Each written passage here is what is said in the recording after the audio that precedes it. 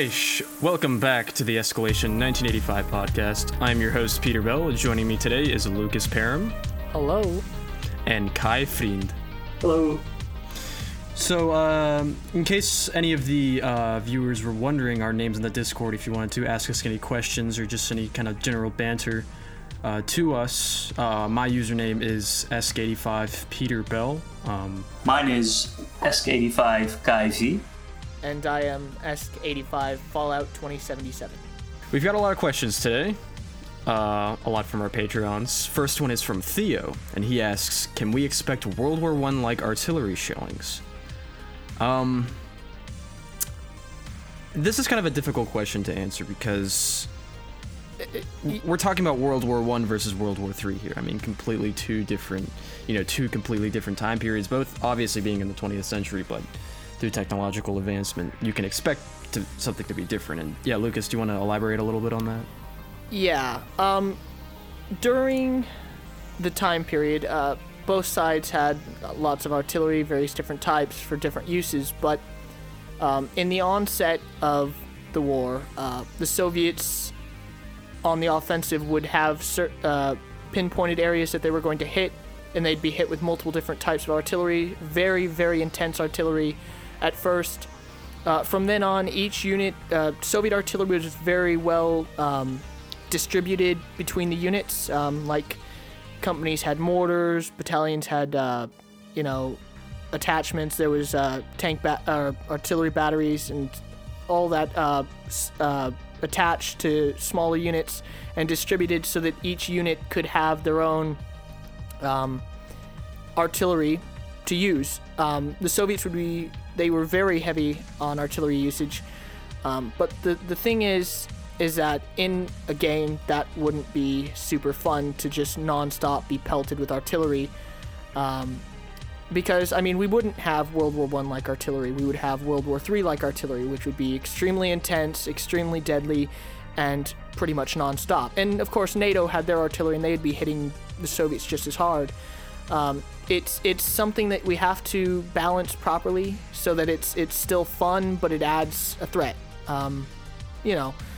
So I mean, yes, I guess you could say there would be World War I style artillery shellings with very intense short barrages that would be very effective, but there won't be like non-stop artillery. Yeah, and definitely more accurate than it was back in World War I, because it was just kind of like them lobbing artillery over their line and hoping that they get a couple kills here and there. Next question comes from Brass, who asks, how will missile strikes work? Will there be kill streaks, or do you call it in from a fob?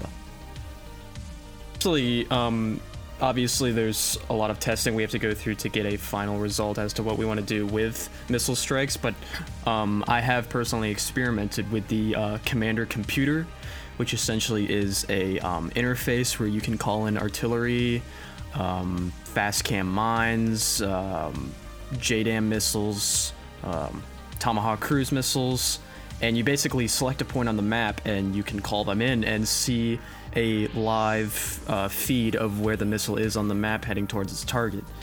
And how this will be implemented into the game is totally up to testing. I mean, I think as of now we're excluding the possibility of there being a kill streak option, because obviously an individual is not going to be able to call in a artillery strike or any strike like that. It would have to be from a commander, or the sergeant marks the target, or like a squad leader selects the target, and the commander will have to choose where to call in that strike. So, and obviously the radio telephone operator will have to be there with whoever calls in the strike. So it will most likely be that whichever team has a certain amount of points from capturing objectives, or perhaps getting kills as well, will be able to get the upper hand by calling in these strikes. So it's definitely up to testing, and we'll have more information on that at a later time. There's like some preconditions that might be required to be able to do something that powerful. Instead of like kill streaks, it'll basically be you'll be rewarded based on your success for the most part. Yeah. The overall team. It won't just be individuals like Call of Duty, Yeah. I remember in Battlefield 2 where you could walk up to like a briefcase, and then you could basically wipe people off the map. It was fun, but it wasn't as interesting as of a mechanic as having someone mark a target, then running to your radio guy and calling it in. Next question. Next question comes from Robert Burke, who asks, now that Postscriptum is in alpha and under the public spotlight, have you guys talked to their devs? Would you say certain gameplay mechanics are similar to what you guys are aiming for? Not implying you guys are copying each other's direction or anything. Kai, you want to kind of elaborate on this a little bit? Yeah, sure. We haven't had contact with the makers of Squad and guys who work with Postscriptum ever since we went standalone. We started out as a mod for Squad, and then we decided we would have a bit more freedom of tackling things in our way if we went standalone. But ever since we haven't been in touch. I actually haven't played Postscriptum. I do like that it's in the Netherlands and the setting and everything. Looks really good. At least I might be confusing it with another game though. But I don't think we're actually gonna do like the exact gameplay mechanics aside from you're able to shoot guns and walk in forests. So yeah. Gameplay wise, you'll definitely be able to tell. Yeah, there will be similarities, of course, since it's kind of like in the same genre, but way different time period, way different mechanics from what I understand. So no, we haven't talked to those guys. Stuff, yeah. Next question comes from the same Robert Burke, who asks, also, can we expect the way that teams are organized being based off of some form of real-life command structure? As in, if you're in the United States, are you going to be playing as 4th Infantry Division, 3rd Brigade Charlie Company, 2nd Platoon with elements of 1st Armored Division as armor support? Lucas, you wanna kind of elaborate on this question a little bit? We'll be using the generic structure, the generic order of battle, the table of operations, whatever I can't remember what the official term is, but we'll be using that. Pretty much each military had their own specific layout. Like for the Soviets, a platoon would be 3 BMPs or BTRs and squads. Company would be 3 platoons plus a commander, so 10 vehicles total, etc. They all followed that same thing, and we'll go for that generic layout. So American companies will be different from Soviet companies, will be different from German companies, or however each nation was structured at the time.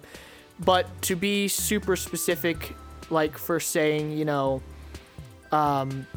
that it's 2nd platoon of Charlie Company of 3rd Brigade, etc. I mean, we're not going to be that detailed. Not much would change, but it's just easier to follow the generic, official way that it was supposed to be structured, the official structure, because it allows us to duplicate it easier and have all the units follow that. But it'll be accurate structure. It just we won't go into super detail.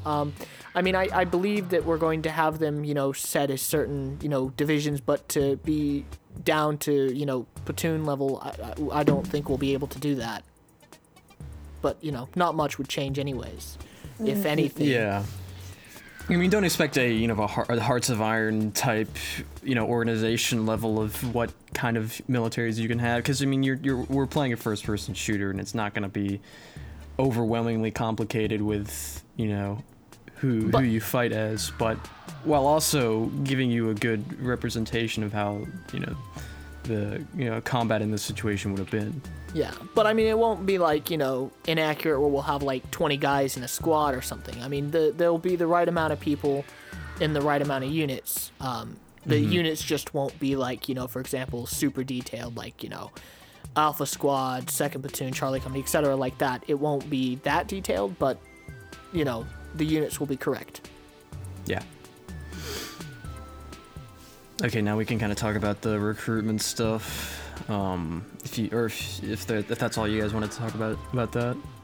I don't have anything else to talk about. I mean, Yeah. I'm trying to think of other stuff on topic. I mean, 80s wise, I've got a few things. I found an old 80s stereo system, and I saw that set video up. on Facebook. That was man, I'm fucking awesome. so happy. Oh, The, cool. fact so that the cool. cassette's not working, but I found a replacement already. But it turns on, but it doesn't spin. Someone mentioned it was probably the belt inside, so I'm gonna mess with that. I actually I've gotten very the belt replacement on cassette players is like my thing now. Oh, nice. Because Yeah. at first I bought my first boombox and the belt was worn out, and I was like, this is the most complicated thing ever. It's pretty easy though. Yeah, but stuff like that, you didn't have circuit boards and microchips. You kind of had, but it was all those big capsule thingies instead of chips cast in resin or something. So it's relatively easy, and it's super fulfilling to take it apart, put it back together, and have it work. Oh yeah. Yeah, I think that's it.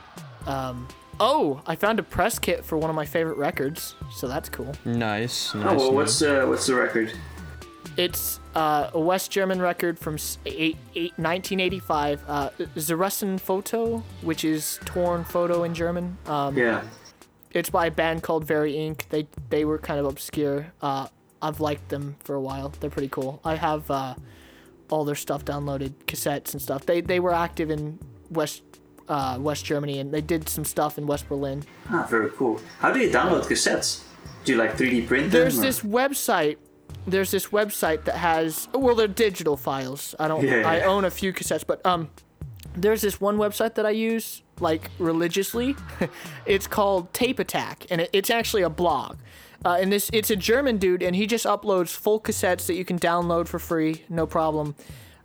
Just various cassettes, some West German, some East German. Most of them are West German. There are also a few others that aren't German, like a few Dutch ones every now and then, but random stuff. Most of it's all of it's obscure, unknown stuff, underground stuff, rock, punk, you name it. It's all over the place. It's great though. But there's no samples, so you just kind of have to download it and then listen to it, and if you like it, keep it, delete it if you don't like it. But it's kind of like a little bit of it's what would you call it? A surprise. You don't know what you're going to hear. It's kind of like the real thing. In the past you would go to a music store. I do what exactly what you do at a music store. I did with that. You just look at the cover, whichever ones look special. You pick it up, go for a listen, and but I actually have Go ahead. Oh no! Last night a couple of my friends come over after I get off of work, and they were just at my house, and they have a Super 8 projector. From the probably late 70s, I'd say. Wow. And they're like, we got some reels, and I was like, oh cool, what do you have? It's like, oh, we got Dick Tracy, and then we got a couple pornos. So we hook it up, and then we're just watching porn, vintage porn. On my wall, I get a bed sheet with curtains open. Wow. It was the most bizarre, because I didn't expect. I was like, this is the coolest shit I've ever seen in my life. I think it's safe to say things got hairy. Oh, things got hairy. It was not a pretty sight, I can tell you that. Oh man. There's this creepy dude who lives in my town. Do you remember hearing about the Charlottesville riot where the girl died on the news? Maybe. I think it was so. It's relatively recent, or how long has this been? This was last August. A girl was hit by a white supremacist, and she got killed. Yeah, I remember that. I do. Yeah. Okay. His shop is literally right next to where the girl was hit and where everything was. And yeah, we went where they went down there. I go there all the time. He was selling a full East German, border guard officer's uniform, hat, trousers, even the medals were on the. It was $80, and I was like, oh my god, really? Yes. I was like, are you serious? And I didn't buy it because it was literally before I started getting into reenacting. It was it's right been at a the while. time. I gotcha. Yeah, this was I thought you meant last year. recently. Okay, yeah. No, that's and I mean, it's pretty now, recent. sure. It was late 2017, but someone bought it really quickly. Yeah, I'm sure. And I ended up buying a fucking West German Bundeswehr jacket. What's the camo called? The one they use now? Flecktron. Yeah, Flecktarn. I ended up getting one of those jackets, and I'm pissed that I didn't get it. Oh my Yeah, god. It was, you are such a beginner. Are you guys on, I think the only other beginner camo is Woodland. yeah, that's everyone's first. everyone starts out with a pair of BDUs. Yeah. You know, it worked out for me because I originally wanted to do World War II, and I had a few World War II items, but I pretty much was buying anything military in my younger years. Yeah. And so I started getting interested in 80s, and I just go through my gear, and I'm like, holy shit, I've already got BDUs, I've got an M1 helmet, and I've got Alice gear. Dude, I've already got an 80s impression. What the hell? This is awesome. I wish I could have done that with Soviet. No, Soviet's been a real pain in the ass. Did you guys check out Katawiki as well? What is it? Katawiki. Not sure how to pronounce it. I can type it though. Get a wiki. It's like an auctioning site where it's I think I curated have and heard of everything. that. Yeah, you can actually let's say you see something cool, but you're not willing to spend more than $100 or something. Then you can set that as your max, and if people stop bidding at like 70, you get it for 70. Oh my god. I know I've heard of this before, but I've never heard of it, but I just went to it. This is interesting. Yeah, I'll have it's to keep that in military touch. and antique weaponry. You know what? Here's something I'm going to tell you. I don't know, Kai, how much you'll care about this, but Peter, you might be interested. Etsy. Yes. So you've heard of Etsy. You Yes. know Etsy, I'm sure. Oh, I know but Etsy. I had always thought it was just this like hipster place where you go to buy like crafts That's and shit. literally It's like, exactly what I thought it was. dude, people, stuff just has to be. It's either oh my god, I can't talk. It either has to be handmade, you know, like a craft, or it has to be vintage. I think at least 25 years old. That's where I found so much stuff. I bought my East German cigarettes there. I bought a Polish military blanket there. Polish military blankets they're so hard to get now. They were everywhere, and now they're nowhere because they were so popular on the surplus market. So when I wanted one for collecting, gone. Oh But yeah, anyways- there's tons of vintage stuff on there. Yeah. But they have civilian stuff too. Like what I'm going to do is I'm the Soviet military ID. It's called a military ticket. I'm gonna get one of those. There's a guy who sells them blank and he fills them out. He served in the Soviet Army himself. He fills them out. He has the proper stamps and everything. But the photos that you put in there, you don't wear your uniform. You wear civilian clothes, right? So I'm gonna get my photo. Well, I could just put on a button-up shirt, but you already know I'm insane. So you know I'm not gonna do that. Yes. No. On Etsy, they sell Soviet vintage clothing. So I'm going to buy a Soviet shirt, and I'm going to buy a Soviet pants and a tie and a belt. And it's all going to be authentic from the 70s or 80s. And I'm going to wear it for a picture that's only going to show about my collar up. So you're not even going to see it, and no one will know it's Soviet except for me, but I'll know. I'll look at that photo and I'll say, you know what? No one else knows that I was insane enough to buy a 1978 shirt, but I did. Yeah. Yeah. Awesome. But, Did you see they had a VDV of gymnastica? Is that the right What? pronunciation? It's like the shirt, the like the Tanyashka? VDV that's The what I meant. striped one? No, it's it's like the whatever VDV wore in Europe, like the shirt. The M69 or M73, Ober 73. Was it M69? I think it was M69. Well, here's the thing. There's a few. It wasn't camouflage, right? No, it was It just wasn't the TTSKO. Like, There was. I think what you're thinking of is the World War II uniform, which is it has like the collar that buttons up your neck Yes. with the two buttons. That was what they used before the Ober 69 and Ober 73 uniforms. I know exactly what you're talking about. It's what they used in World War II. It was the M43, and then they changed it to the M51. They changed it a lot throughout the 50s and 60s. Yeah. But I know which one you're talking about. I can't pronounce it, so I'm not going to try. I don't want to look like an idiot like you. Yeah. I can't pronounce that one. But I know exactly what you're talking about. The German Schinka, something like that. Here, I'm gonna actually. It's Jim Niles. That's Can you type it? that's what we're gonna call it. If it's European, I might be able to pronounce it. Yeah. But yeah. Soviet World War I. The Etsy stuff is pretty good though. Oh, Yeah. And it's also where I bought my Soviet 80s toothpaste.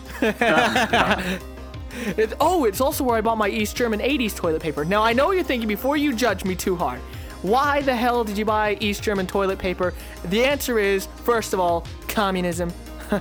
communist toilet paper. How many people have that? I'm pretty up there. Okay, I'm just saying, I'm pretty cool. It's even got the state market on it, the VEB, which is the everything made in East Germany approved by the state has that mark. So it's fully communist approved. Okay. VEB. It's also as hard as sandpaper. So I would not want to wipe my ass with that. Thank you. Unless you're like really crushed it up or something. But the reason I bought it was because an East German soldier had made a remark. He's like, a lot of guys would take toilet paper rolls into the field and shove them in their pack. And that's something you never think about. Like, I never think about that. I just get the stuff off the kit list. But yeah, it'd probably be useful to have toilet paper to wipe your ass when you're in the field. I could see why soldiers would want that. I get it now. Absolutely. I just always, So I bought it. But he was only selling them in packs of 3. So I have 3 rolls. And did you I don't test know it? what The I main need them for. question is- No. No, I can't bring myself to. I care about my asshole. I really do. You need to come to a living history museum, like, dude. if you I had have all this stuff. I have. Yeah. I will give you. Okay, so here's one of my collecting sins for East German. I will give you. My toothpaste is actually from 1968. Because I cannot find 80s East German toothpaste for the life of me. So yes, a soldier in 1983 wouldn't be using toothpaste from 1968, but 1968 East German-made toothpaste is a lot more accurate than 2018 German-made toothpaste. So Yes. I'm willing to sacrifice a little bit. But I'll tell you, the moment I see East German toothpaste for sale, I'm buying it. Yeah. I actually bought all of that in a giant lot. Some dude, it was on German eBay, and he sold it really cheap. And he was like, I'm honestly surprised anyone bought this. I was like, well, you now know how crazy I am. But it actually came with a bunch of stuff. It came with hand cream, moisturizer, foot bath powder that you pour into water to and then soak your feet in. Came with face cream. It was mostly stuff like that. And then there was a few tubes of toothpaste, and there was a few interesting things, really. But it was all a lot that he had found in his store that his grandfather owned before him. So it was all like overstocked from East German era that just pristine. got put in a box and just, no, it's all pristine. Yeah, like usually you see I've seen the, it's a really famous East German brand. And you see the tins all the time because they've kind of become collectible, but they're always empty. Mine are full. I opened one. It's completely moldy, so I sealed it back up. But and actually it had some stuff from 1933. Two of the foot bath things were really old. They were marked 1933. Wow. And so they're from the Nazi era even. And then it had some soap which was in Spanish, but it used the peso. And I would assume, and I looked up the brand and I couldn't find anything about it. I'm going to have to assume Cuban, because Cuba was a communist nation at that time and they would be doing trade with East Germany. So it makes sense that maybe Cuban soap would be in East Germany. But because Cuba uses the peso as well, because I thought at first it might be, Mexican, because it uses the peso, so it's not Spanish, like from Spain, but it is Spanish language. Yeah. But I think Cuba's the most accurate, because, like I said, it was communist at the time, so they'd be more likely to be trading with East Germany. Yeah. Yeah. Yeah. So, I think half a year in from when I joined Escalation, this is going to be super random, but I got a call from our accountant, and he mentioned that he had an old duffel bag lying around, and he knew that I was on Escalation, and he was like, well, maybe you want it, all you have to do is pick it up. So I went there, browsed through it, and there was the soldier's handbook from the Dutch Army. Oh, wow. What year? 1985. Oh man, is it a full duffel bag with all the equipment? A lot of equipment, but some of it was older as well, like the poncho, the rubberized fabric poncho, which actually it went in my kit duffel bag for bad times, because it was a solid thing. But there also was some instruction cards on regarding how to find out if someone is either working for the KGB and stuff like that, but also a cap, which I wear a lot, and the cap has the same date in there, like 1985. M78 cap, yeah. Yeah. It's a very comfortable cap actually. Yeah. And you can I'm on. Oh, that's awesome. Yeah, you can throw it in the washing machine and whatnot, and it'll survive gloriously. All military awesome. surplus is strong. Yeah. Except I usually, with like my Soviet uniforms, I only let them air dry. I put them in the washing machine I put the cold water on, and then I just like hang them up to dry. Yeah, like the wool program or something like that. Yeah. I just paid a lot of money to have a package shipped from your country to mine. Okay. Kai. What? Sorry. What's in there? Yeah, Dutch people are expensive. It was like $120, and the package was like 20 kilograms or whatever's you.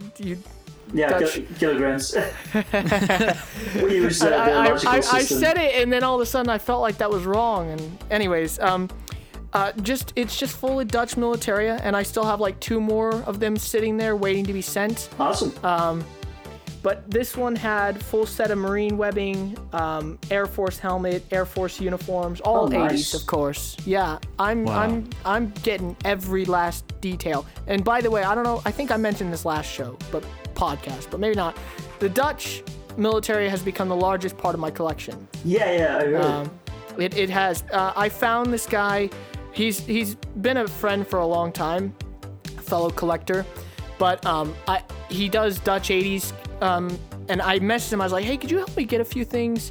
And it's been, I think, over a year now, and he's just been getting me stuff, and then waiting until the box gets really full, and then sending it over. And it's, I mean, awesome. I don't know. I mean, while I can get it, I might as well get it. And I paid a lot to get one of those duffel bags bought and then shipped over, and to hear that you just got one for free. Just, and there were some funky things in there as well, like gloves where you have the trigger finger separate.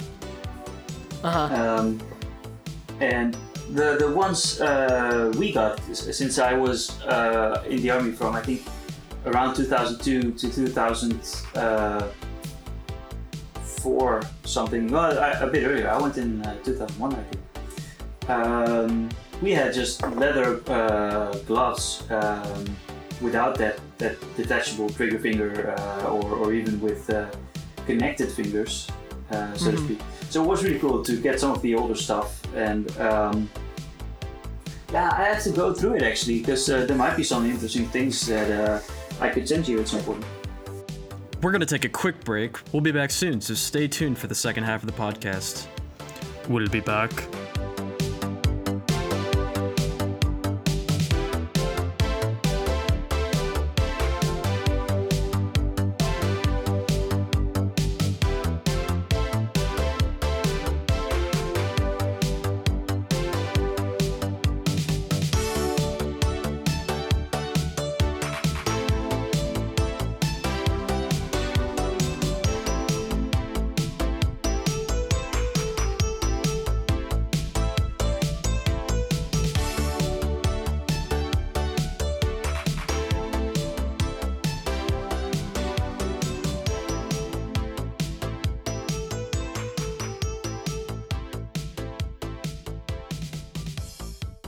So, Kai, tell us about what you do for Escalation 1985. I'm the technical and material artist.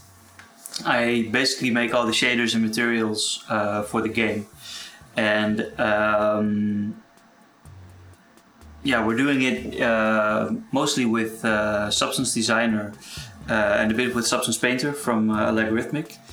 And we're using a plugin in Unreal to make sure that we can import those files and have them be resolution independent. Meaning that in the future, if you want to play the game like in 10 years or something, you would probably be able to adjust the setting, and the textures will generate at like 4 times original resolution or even higher, which is really cool. But it also comes with another set of benefits, and that's you can make like infinite variations inside the engine, so in game actually. So we were talking earlier about when you respawn, you might have you spawn with the same weapon, but it might look different because it's not the in real life. You would not respawn, but you would also never have the same weapon if you swapped it. So we can have like scratches in different positions, different levels of wear and tear, dirt and stuff on there. So it'll feel like you're holding a different weapon than you were in a previous game, perhaps. Yeah. There's going to be visible differences for those who look for them. But it's also really cool. Like when the game progresses, we can increase values for scratches, stuff like that. So let's say there's a game at the start of the World War and the game where it's nearing to its climax. We could, not sure if we're gonna do it this way, but the tech is there to make stuff look more worn over time. And one thing that we are going to use it is in terrain and environment materials for weather. So a lot of games have, when it rains, stuff gets shiny, and that makes it look wet. Mm-hmm. So we're doing that as well. There's a lot of games who have puddles as well. We do that too, but we're doing it based on the actual depth of the material. So puddles will form up from lower parts of the material. They would rise slowly, and whilst it's raining, you would see raindrops and everything inside the puddles. You would still have depth inside the puddles as well when you look around it. And once it stops raining, things slowly turn back to dry. And like over time, you could even see the puddles lowering again. Wow. So that's I'm really looking forward to like all the puzzles. The puzzle pieces are there, but they're not all of them are hooked up yet. So once we have that in place, we'll get that out to the Patreons and later on to the rest of the community. So those are the things I kind of meddle with, and it's an awesome thing to do, to be able to do actually. Like the guys, Ferry and Badger, and Leon, Radu, they're all amazing 3D artists. And in graphics design, there's like this mantra: crap in is crap out. So the higher the quality of what you're beginning with, the higher the output quality will be as well. So that's for me, that's like a very good thing. Okay, cool. I have a full lot from 83. Oh, nice. That's my birth year. Yeah. Yeah. Oh, really? Cool. 1983 is like my favorite year. So. Mine as well. Right. Yeah. But yeah, I got the lot. I found out his name, his unit, everything. I did all the research. It's pretty cool. But and then I got another one here in the United States, totally out of total luck. Okay, so it was just a random lot on eBay, right? Yeah. It was a Dutch uniform. It was the summer M78 uniform and pants, but it also had the full underwear set underneath. And it's nice. like usually I wouldn't have thought much of it, so I bought it. That was cool because the Dutch underwear is not usually sold. And it was all 80s dated. Is it the long underwear? Yeah, the winter type. But he also ended up selling me the summer type. But I bought it. But the thing is what rang in my head is, first of all, the trousers are really rare. You always find the shirts for sale, but the trousers you don't see for sale very often here in the United States or even on eBay. It's always Dutch sources. Yeah, Dutch people keep them because they're comfy and they use them as work pants. Yeah. And then also, you never see a set, like, when surplus dealers, they break everything apart. They don't sell, like, full sets with underwear and stuff. And then I when I checked my PayPal after I'd paid him, I saw his name, and it was Van de Ree. And I was like, well, that's a Dutch name. Yeah. And I went ahead and I messaged him. I was like, this wouldn't by chance be your uniform, right? He was like, yeah, it was mine from when I served in the Dutch Army back in 1985. Wow. I was like, wow. So I was like, oh, that's really cool. I was like, can I ask you some stuff? He's like, yeah. So I asked him a few questions, and I was like, I wish it'd be cool if you still had your stuff. He's like, oh, I do. And I was like, what? Yeah. So I bought it. I bought his full duffel bag, his dress uniform, everything else. But on top of that, he wasn't just like a normal private. He was a lieutenant. Oh, nice. He served in a territorial company, a territorial defense company. He wasn't in Germany or anything. He was one of the units that basically patrolled and guarded certain areas. Most of them were mobilization only, so they were unmanned during peacetime, but his unit was full.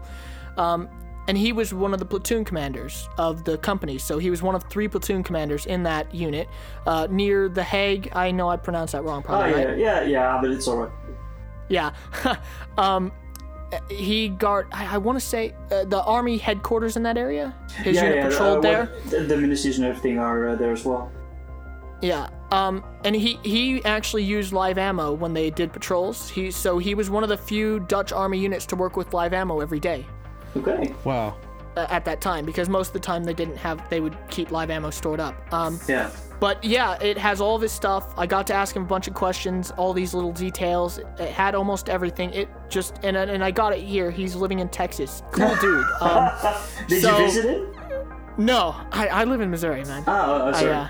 Yeah, but it'd be cool. But yeah, I just thought that was like out of all places, you know. And it was at the time when I was buying all this Dutch stuff overseas, over in the Netherlands, you know.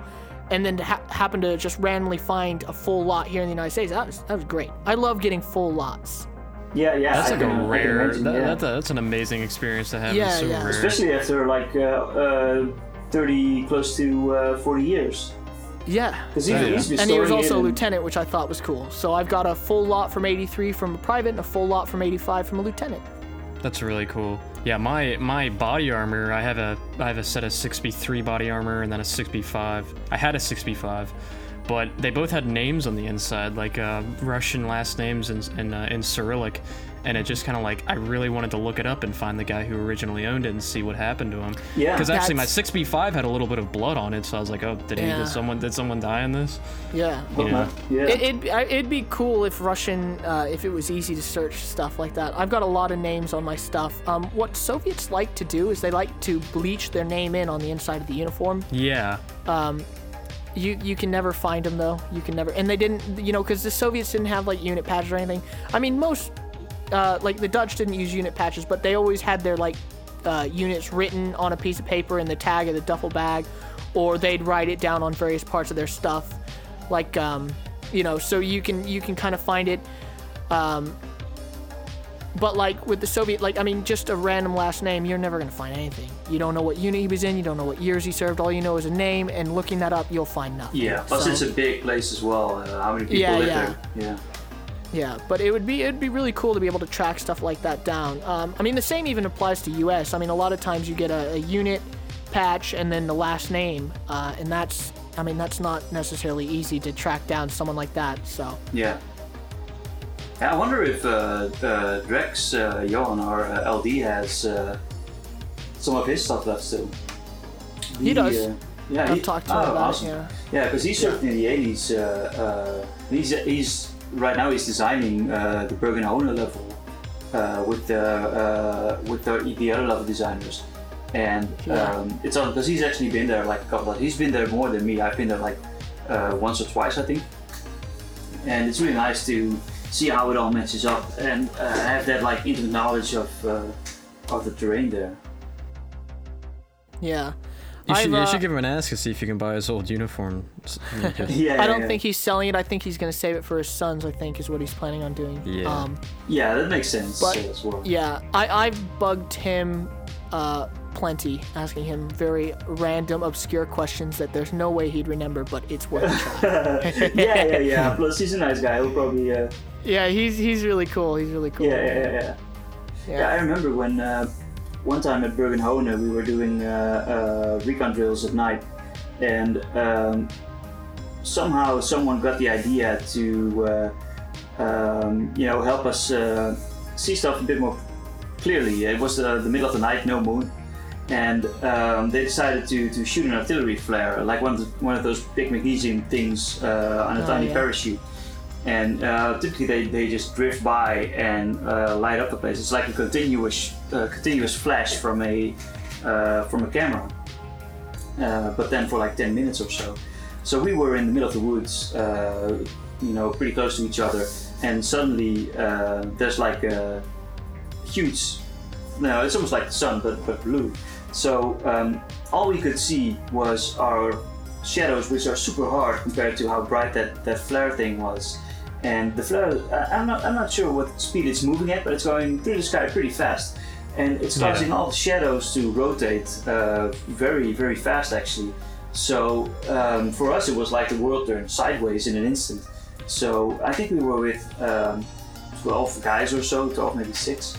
And we all just went flat on our face, being disoriented. It didn't help at all what they were trying to do. It was so bizarre. It's literally like the world went sideways. very, very weird. You rode in like APCs as well, right? During your you had to. Yeah, a couple of times. I was in. Someone had mentioned that when you get out after being in it for a long time, when it opens up, it's kind of blinding. Is that? Did you ever experience that? I never had any problems with it, to be honest. But yeah, in there you have either a small red light or they're driving with the hatch open if it's in between drills. So you'll have natural light in there. I'm sure it's pretty dark and damp in there, right? Yeah. Yeah, but it, yeah, how would you say that? Like one of the first things they learned us at basic training was sleeping. Like if you have to, every moment that you can sleep, you sleep because you'll never know how long you'll be up next. So if we were put in the back of the truck, going like on a 10-minute drive to the shooting range, everyone was sleeping in the truck. It was natural, and after a while, it's like second nature. So when we were actually, every time you can go into a tracked APC, then we were looking forward to it because you sleep so nice in those things. It's like lying in a boat because with the tracks on the terrain, it's kind of wavy. So that was actually very nice. But it takes you years to get rid of that insta sleep thing. I remember when I just met my girlfriend, currently my wife, and she lives like I think 700 meters from the store, but we would go there by car sometimes to get groceries for the entire week. So in that 2-minute drive, I would sit in the car, fall asleep, and when we were there, I would wake up and hop out, and she was like amazed at how that was even possible. Very bizarre. But it took me a while, but I still did it. That's interesting. That's very interesting, actually. Yeah, it's also useful though. If you're bored, just sleep. Yeah. But yeah, it's less than when I just got out of the army. It takes a well, to me it felt like a long while, but it's been 13, maybe 14 years since I was in the army. So you're kind of early 2000s or mid 2000s? Yeah, I think 2003 or 5 I went out. Total amount I served was just under 3.5 years. Okay. I was in basic training in the Netherlands, and came up as an this is probably the wrong term. Started out as an infantryist, and then later did some instructions for telecommunication, and then I was in staff for an artillery battery. You said you joined in 2001 or was it 2002? I think it's the end of 2001 or start of 2002. It's a bit of a gray area because it's been quite a while ago. Yeah. Was it like why did you join? Just because? Well, isn't there a mandatory conscription? No, not anymore. When you turn 18, you get a letter that you might be conscripted if shit hits the fan. But everybody gets that letter. But it did pique my interest, and I've grown up without my father around, but I knew he was a Marine for the biggest part of his life. So to me, it kind of felt natural to do something like that as well. It never occurred to me to join the Marines, but I was probably delighted anyway. Even as a kid, if my neighbor or someone was tying my shoelaces, like when I was 5, 6, I told them to do the military tight, like you do your boots. So it's kind of second nature, I suppose, from then on. And yeah, the idealistic view of trying to make a difference and fighting against injustice and stuff like that. You get disillusioned eventually. But those were my main drives, and I was like super fanatic as well back then. So it was a natural fit basically. And where did you serve? I know you said you had been to Germany. You went to Bergenholm. I was stationed in Germany in Seedorf, and when there I got the choice between going to Bosnia for half a year and mainly peacekeeping, like being there, being seen, and keeping people from fighting, basically. Keeping everything in order. Yeah.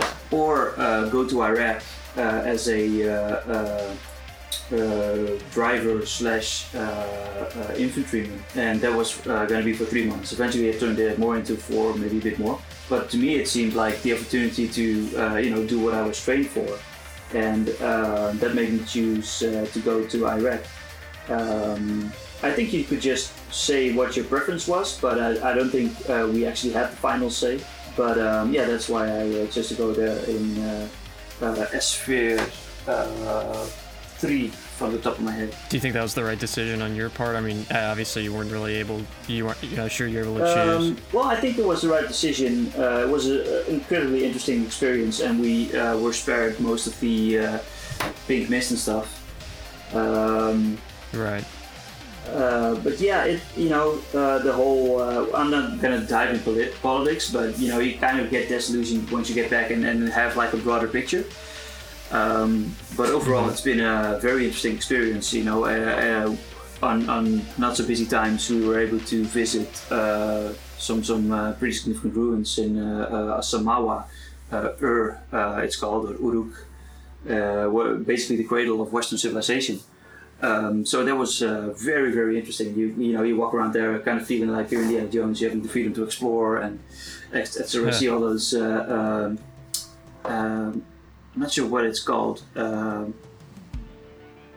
very strange alphabet where everything is basically like triangles which are stacked and rotated all over bricks everywhere. You kind of feel like an amateur archaeologist there.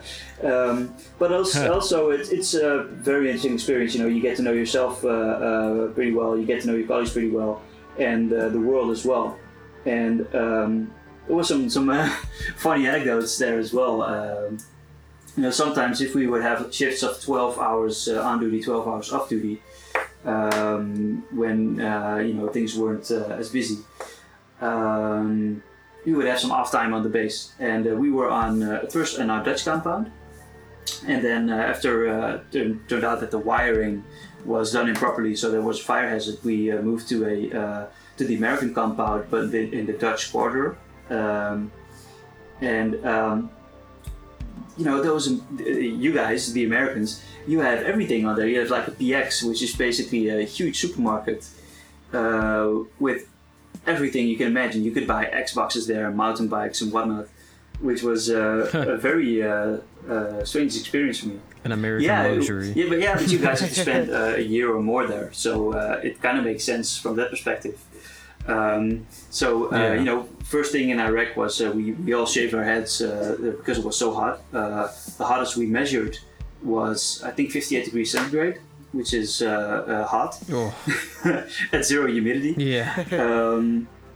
But at some point, my hair grew back, and we were invited to do bingo with the Americans. So I thought, well, might as well try and look like a human being. So I got some shorts. I didn't have civilian clothing, so I bought some at the PX. And since I had hair, I need to put something in there to look normal. So I went into the PX and saw a jar of I think it was hair pomade or something, and there was a guy on there smiling, African American guy, and I thought, yeah, this is probably the right thing. And I needed some toothpaste, so I saw something called Cookie Dent, and I was like, okay, that's probably toothpaste. So I went to the shower part on the base, and got in front of the mirror, took a dollop of the hair stuff, and my head was like black. Apparently that was for people with dark hair getting gray hair. So I had no idea, so I had to hit the showers again. Then it was almost time to go, and we knew they had ice cream, so we all desperately wanted to go there. In the middle of the desert, ice cream is, you want that. So I put some of that Cookie Dent stuff on my toothbrush, put it in my mouth, and I had a hard time moving my toothbrush out of my mouth. Apparently that was for keeping your false teeth in. and then it hit me, the lady at the cash register was looking at me like really strangely. So it was so odd. But one thing I'll never forget, and that's actually something I cherish, was Halo 2 got released the day before it would be released worldwide in Iraq on the American base. Oh, wow. I think Bungie, the guys who made Halo, had some connections or something. I don't know how they did it, but Halo 2 got out the day before it did there. At least that's how I remember it. Maybe it was the same day. But I remember going into the hotspot, which was the recreation area on the American base, and they had like recliners and big cathode ray televisions, like not the flat screens, but those the 80s ones, the fat ones. And we would watch movies there sometimes. But I saw some guys playing Halo 2, and I was blown away, like particles, vehicles, and stuff. And that's funny. I mean, I was born 1999, so when that game came out, I was probably 4 or 5. Yeah, I was probably 5 years old. I was actually November 9, 2004, so I would have been 4 years old. You probably see that game as looking or 5 years old. Yeah. I was blown away. Funny. I was 5 and you were. I was 21 by then. Actually, I think I celebrated my birthday in there as well. Well, not celebrated, but my birthday happened in there. It was awesome. And one other interesting anecdote is it's irrelevant to 80s, but it has some relevance to military life.